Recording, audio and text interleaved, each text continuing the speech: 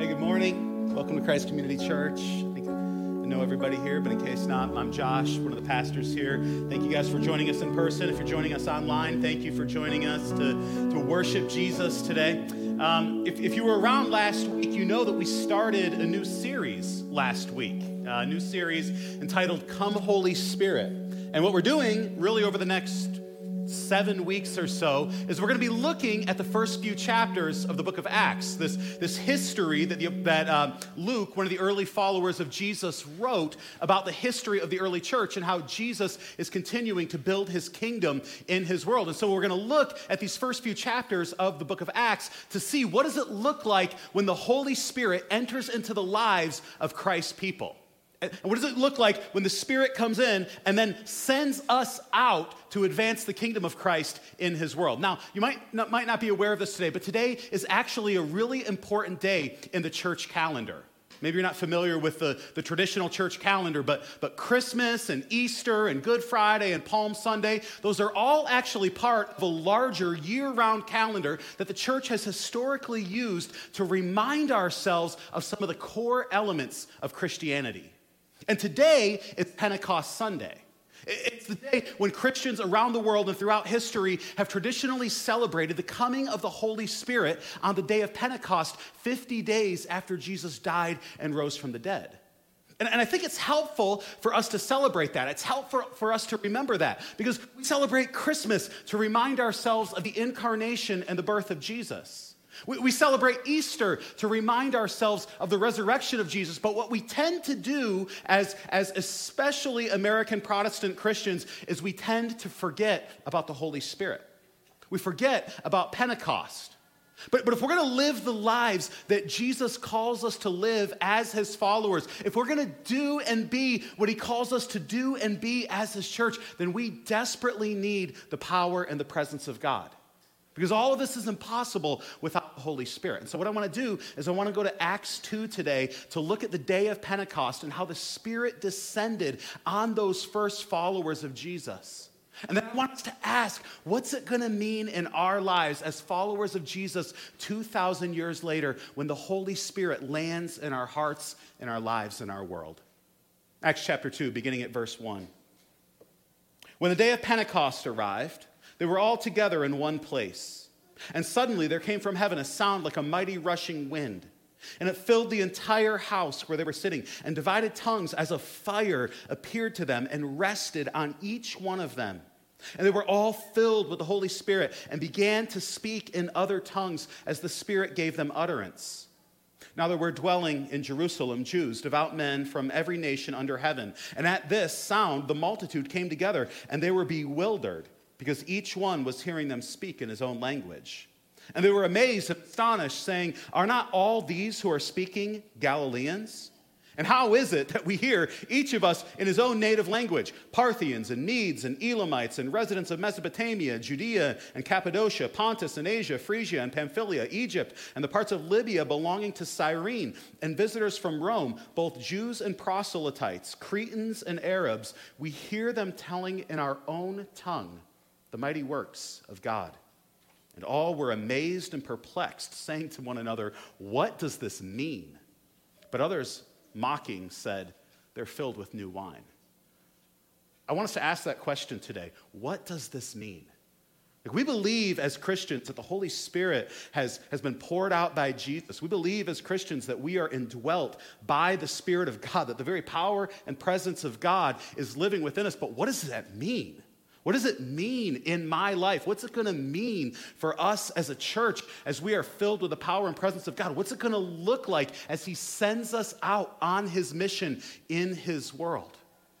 Verse 1 says, all this took place on the day of Pentecost. So what's the day of Pentecost? Pentecost was one of the major feasts of the Jewish faith. It took place 50 days after Passover. So if you're following the story of Jesus, here's where we are. Jesus is crucified during the feast of Passover. He's crucified as the Lamb of God who takes away the sins of the world.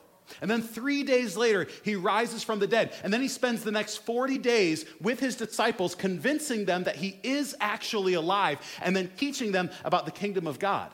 And then you get to the passage we looked at last week in Acts chapter 1, where he says, I'm going to send you out as my witnesses in Jerusalem, in Judea, and Samaria, and to the ends of the earth. But he also says, wait. Wait for the promise of the Father. Wait for the Holy Spirit to come upon you, because you can't do this in your own power. We need the power and the presence of God to accomplish the mission of God. And then in Acts 1, 9 through 11, Jesus is lifted up into the clouds, and he ascends to the right hand of the Father to rule on the throne of heaven. And they're left waiting. According to my best math, they're probably waiting just over a week. They're waiting for Jesus to send the Spirit to fill them with power from on high. And then this happens in Acts 2. The Spirit of God breaks in. God rends the heavens and comes down. And Acts 2 tells us what that looks like. Acts 2 shows us what it looks like when the kingdom of heaven invades our world and our hearts. And it's symbolized by three phenomena, three signs that demonstrate the coming of the Spirit in Acts 2. You see this. Verse 2, wind. Verse 3, fire. Verse 4, tongues. And what's so interesting is that if you read the book of Acts, you actually never find these exact same things happening ever again in the book of Acts. You read the rest of the New Testament, and you never find this expectation that these exact same things are ever going to happen again. So in one sense, it's a one-time event. These actual physical phenomena do not repeat themselves, but in another sense, everyone who is filled with the Spirit, every follower of Jesus, every single one of us who trusts in Jesus' death and resurrection for the forgiveness of sins to make us right with God, every single one of us should expect to experience what these things represent. We should expect to be filled with power from on high. The wind, the fire, the tongues, they might not literally happen like they did in Acts 2, but they are symbols of a reality that every follower of Jesus experiences with the Holy Spirit inside of them. And so I want to ask, if we're a people filled with the Spirit of the living God, then what should we expect to experience? What does it look like when the Spirit of Jesus fills his people? And we're going to see three things in this passage when the Spirit of God shows up. Three things. One, life-giving power.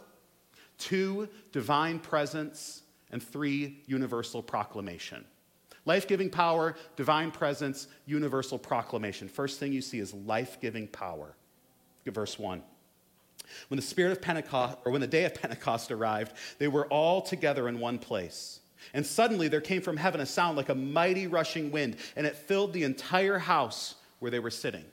So that's the first sign of what the Spirit does, this mighty rushing wind. Now, we've talked about this before. The New Testament was originally written in Greek. The Old Testament originally written in Hebrew. And the word in both languages for wind or for breath is the same word for spirit.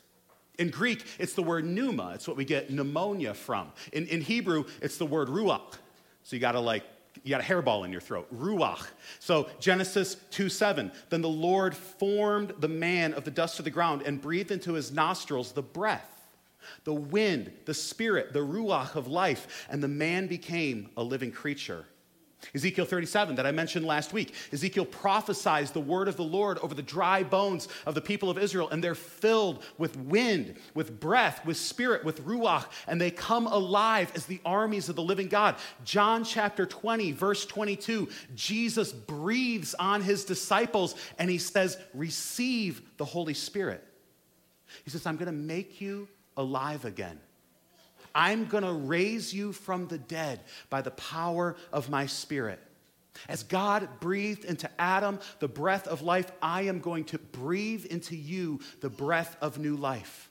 I'm going to raise you from the dead by the Spirit, by the wind, by the breath of God. I am going to put my breath in your lungs to make you truly and fully alive. Now that's important for us to get, because that goes against the grain of all the ways that our world conditions us to think. From the earliest days, from our earliest age, the world teaches us that we are strong enough. We are good enough. We can do it. Jesus teaches us the opposite. Jesus says, this is why you need me. This is why you need my Spirit, because we don't have any breath in our lungs. We need him to breathe the breath of life into us. Notice verse 2. Notice where this wind comes from. It doesn't come from within themselves. It comes down from heaven. See, our world says your main problem is outside of you, and the solution comes from inside of you. Jesus says your main problem is inside of you, and the solution comes from outside of you. Our world says your main problem is your family, it's your job, it's your political enemies, and the solution is to look inside yourself, to believe in yourself, to be true to yourself, to assert yourself. Jesus says your main problem is not outside of you, your main problem is you. And the solution is to die to yourself, to look outside of yourself, to look to my death and resurrection to make you right with God, and to look to the life-giving power of the Spirit who I am pouring out inside of you. And when we do, when we stop trusting in ourselves and stop trying to save ourselves, he does what only he can do. He fills us with the very breath of the living God. He makes us alive by the power of his Spirit in us. So the Spirit brings life-giving power. Second, the Spirit brings divine presence. Look at verse 3.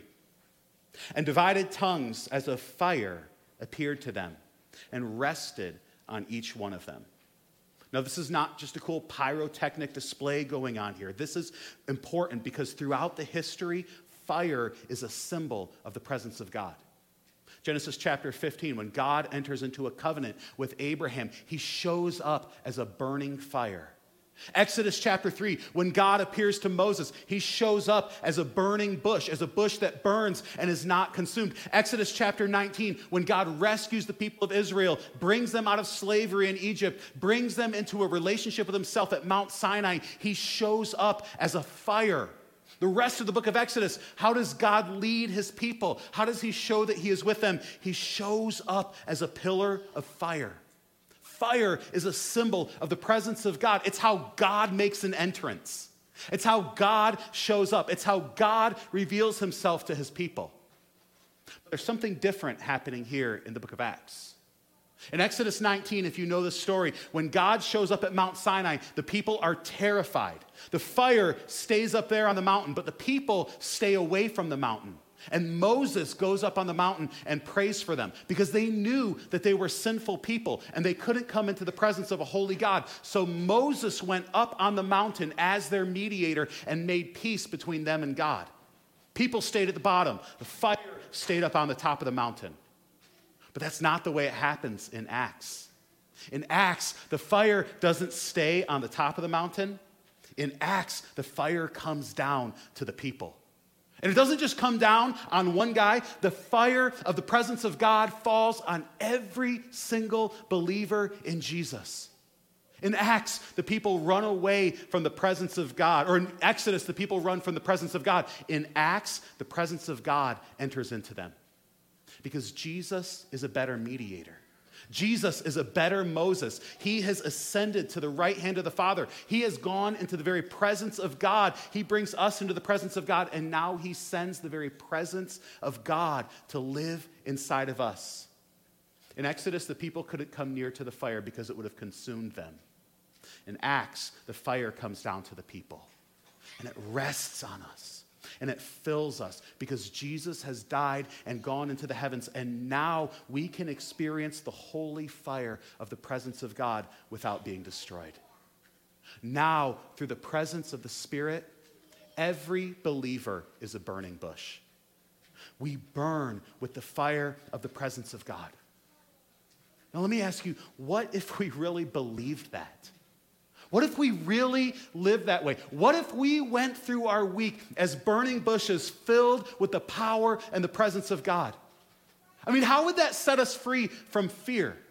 If we believe that the God who spoke the heavens and the earth into existence, the God who raised Jesus from the dead, lives inside of us, we wouldn't have to fear any of the fires of life or death because we have the holy fire of God living inside of us.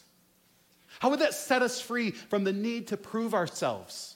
If we believe that the perfect, holy King of the universe loves us so much and wants to be with us so badly that he lives inside of us, how would it change the way that we relate to our friends and our neighbors and our family members and our coworkers? On the one hand, it would liberate us from insecurity. We wouldn't be dependent on their opinions because we know that God himself lives within us. But on the other hand, it would set us free to love and serve them wholeheartedly because we know that the Spirit of the living God is inside of us, empowering us to share the good news of Jesus with words of truth and with deeds of love. Listen, friends, if you are a believer in Jesus, then you are a carrier of the presence of the living God. You are a burning bush that testifies to the reality that God has stepped into our world and come near to us. And Jesus has specifically sent you to your workplace, to your family, to your neighborhood, to bring the power and the presence of Jesus to people who have never met him. Spirit brings life-giving power. The Spirit brings divine presence. Thirdly, the Spirit brings universal proclamation. Universal proclamation, verse 4. And they were all filled with the Holy Spirit and began to speak in other tongues as the Spirit gave them utterance. Now, there's lots of questions about tongues in the New Testament. We don't have time to get into all of it today. If you got questions about that, we can definitely schedule a time to talk about some of that. But in this passage, at least, it seems pretty clear that these tongues are other languages. And the Spirit specifically gives them the ability to speak these other languages so that they can preach the gospel to these people from all over the world. Verse 5, now there were dwelling in Jerusalem devout men from every nation under heaven. And at this sound, the multitude came together, and they were bewildered because each one was hearing them speak in his own language. And they were amazed and astonished, saying, are not all these who are speaking Galileans? And how is it that we hear, each of us in his own native language, Parthians and Medes and Elamites and residents of Mesopotamia, Judea and Cappadocia, Pontus and Asia, Phrygia and Pamphylia, Egypt and the parts of Libya belonging to Cyrene, and visitors from Rome, both Jews and proselytes, Cretans and Arabians, we hear them telling in our own tongues the mighty works of God. I think this is amazing. Jesus has told them, you're going to proclaim the gospel to people of every tribe and tongue and nation. You are going to be my witnesses in Jerusalem and Judea and Samaria to the ends of the earth. And so I'm sitting there in the huddle and I'm hearing this and I'm thinking, okay, let's go. Let's make a plan. Let's make a strategy. Let's figure out how to get this thing done. It's actually not what happens. They didn't figure out how to get to the mission field. God brought the mission field to them. Brought people from all over the world to Jerusalem for the Feast of Pentecost. And then he sent them out to proclaim the good news of the gospel in the power of the Spirit. Now again, as I said last week, that doesn't mean that we don't strategize. That doesn't mean that we don't plan. Often the Spirit of God works through our strategies and plans. But it does mean that God's plans are better than our plans. God is ultimately the one who accomplishes his mission. And you can be confident that he has you where you are on purpose. Because what God is doing is bigger than any of us, bigger than anything we could imagine. So interesting here, when the gospel, if you notice this, is first preached to the world, it is preached in all these different languages at once. Because in God's kingdom, no language or culture is more important than any other. It's interesting if you look at the religions of the world, Christianity is the most culturally diverse faith on earth. And that's not just in terms of ethnicity or skin tone, it's in terms of culture. Christianity looks different in different cultures around the world. It even looks different in different cultures here in the U.S. And that is a beautiful thing because Jesus has redeemed a people from every tribe and tongue and nation, and he is bringing people of every conceivable background into his kingdom. I personally have found myself in places around the world with people who speak a different language and have a different skin tone and come from a different background and have radically different politics from mine. But we are united as brothers and sisters in Christ. We are citizens of the kingdom of Jesus. And in many ways, that unites us at a deeper level, even than the connections we have in our own biological families. Jesus is reuniting humanity in his kingdom. The way that Acts 2 is written, Acts 2 is actually written as a reversal of Genesis 11. So if you're familiar with Genesis 11, it's the story of the Tower of Babel. And at the Tower of Babel, here's what happens. Human beings all have one language, and they all have one culture. And so they decide to get together, and they decide, we're going to build a tower to heaven, and we're going to make a great name for themselves.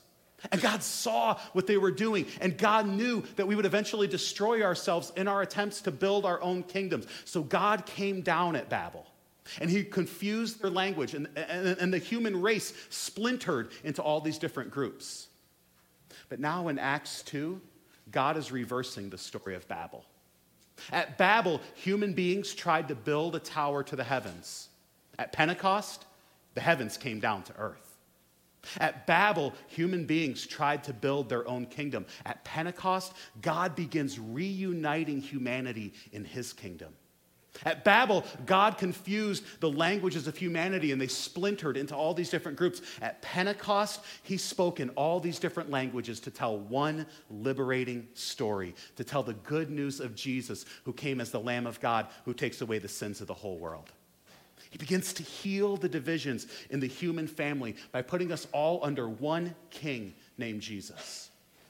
And this is important, because I believe in many ways our society is going through its own Tower of Babel moment. We've tried to build this great civilization by our wisdom and our power for our glory. And we believe this narrative that economic prosperity and scientific advancement and political democracy and enlightened consciences can create the kingdom of heaven on earth. And if anything, the past year has shown us just how naive that was. Shown us how splintered we are. There is such division and faction and vitriol and hatred in our country and even in many churches. And I'm so grateful. It is only the Spirit of God that has preserved our unity here at Christ Community Church. That is not something to take lightly. That is the grace of God and the Spirit of God. But also, that will only continue by the power of the Spirit. That will only continue as we walk in the Spirit and depend on the Spirit and keep Jesus and his kingdom at the center of who we are and what we do. When we try to build our own kingdoms, we get chaos and division. When the Spirit of God breaks in, he unites us in one kingdom under the reign of King Jesus. God's Spirit fills us with his power and his presence and sends us out to proclaim the good news. That's the whole point of the tongues here. Right? God didn't just give them these tongues just to impress people. He gave them this ability so that they could proclaim the mighty works of God, so they could proclaim the gospel. And look how the people responded, verse 12. And all were amazed and perplexed, saying to one another, "What does this mean?" But others, mocking, said they are filled with new wine. Now, we're going to see more of how they responded next week when we get to the rest of Acts chapter 2. But right here, you see how they respond. They thought they were drunk. And in one sense, they were. Right? A foreign substance has invaded their bodies and made them do and say things they otherwise wouldn't say. Right? I mean, let's be honest. If you've ever been drunk, if you've ever been around someone who's been drunk, it takes away your inhibitions. Part of what makes it so dangerous, it gives you that liquor courage. And it can also make you feel happy until that hangover hits the next morning. But it makes you feel these senses of joy or maybe these emotions of happiness in the moment. And that's what these people who were listening to them thought was happening at first. See, these disciples were so full of joy. And they were so full of courage that they thought they must be drunk. And as I said, in one sense they were. They were drunk on the presence of God living inside of them. And that filled them with fearless joy. They were too happy to care what other people thought. They were too filled with the power and the presence of God to be afraid of anything else. As Martin Luther King Jr. said, they were too God-intoxicated to be astronomically intimidated. A person who is filled with the power and the presence of God is joyfully obsessed with the gospel. They can't shut up about it. They can't stop talking about the mighty acts of God. They are so filled with joy in the gospel that the gospel overflows out of them. Being drunk with the Spirit doesn't mean that we start acting like idiots. Unfortunately, that's the way some people think about the Holy Spirit. But being drunk with the Spirit is different from being drunk with alcohol. Ephesians 5:18, Paul says, "Don't be drunk with wine, but be filled with the Holy Spirit. Be controlled by the Holy Spirit." See, being drunk with the Spirit doesn't make you less sane. It makes you more sane. Wine dulls you to reality, but the Spirit wakes you up to reality. The Spirit of God wakes you up to the reality of what God has done and is doing in the world, and he gives you the courage to join him in what he is doing. He fills you with a fearless joy that sends you into the world with the good news of Jesus. And here's the thing. You will be drunk on something. You will be controlled by something. You will be filled with something. You will trust in something to fulfill you and to give you the courage and the joy that you need to face the world. For some of us, that's what it is. It's alcohol or it's another substance. For some of us, it's our jobs or our families or maybe a romantic relationship. For some of us, it's our education or our bank account or the stuff we own. For some of us, it's just our own sense of inner strength and our own ability to manage the chaos of the world. But friends, none of those things will truly fill you. None of those things will give you the kind of lasting, fearless joy that can face whatever life or death throws at you. Only Jesus gives that kind of joy. Jesus brings the good wine. Jesus pours out his Spirit. He fills us with the power and the presence of God so that we begin to overflow in lives of fearless joy.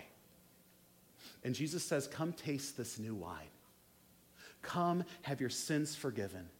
Experience the power and the presence of God living inside of you. And so maybe you've never tasted that wine. Maybe you've never tasted what it is to have the Spirit of God living inside of you, and Jesus offers it to you today. And he simply calls you to stop trusting in yourself. Stop looking inside of yourself. Look to him. Look to what he did in his death and resurrection. Look to the Spirit of the power and the presence of God to come inside of you. Maybe you've tasted that wine before. Maybe you've believed in Jesus, but you've gone looking for something else to fill you. You've gone looking for hope and confidence and joy in something else. And today, Jesus invites you to come back to the table, to let him pour the wine for you so that you can drink deeply of the power and the presence of God inside of you. And maybe you've tasted this wine, maybe you've experienced that, but you're keeping it all to yourself. And it's time to uncork the bottle. Like, don't take this too literally, but maybe it's time for you to invite some friends or some neighbors or some coworkers over for a drink. To invite them to drink and to taste and see that the Lord is good. Let's drink deeply of that. Let's drink deeply of the wine that Jesus pours. Let's drink deeply of the power and the presence of God living inside of us. Let's let it control everything we are and say and do. And then let's invite other people to taste and see that the Lord is good. I'm convicted that so often I read this as just something that happened back then. So often I go through my life and I don't remember that the life-giving power of God is living inside of me. That the divine presence of God has landed in my heart to set my life on fire so that other people can encounter the presence of God. I'm reminded of the fact that sometimes I even stand up here and I preach and we try to look at these things and we think, well, if I preach well enough or if we do the right stuff, then we can make this happen. No, we need God to come. We need Jesus to fill us with this new wine and to make it overflow into our neighborhoods and into our towns and to this world. Let's pray and let's ask him to make it happen.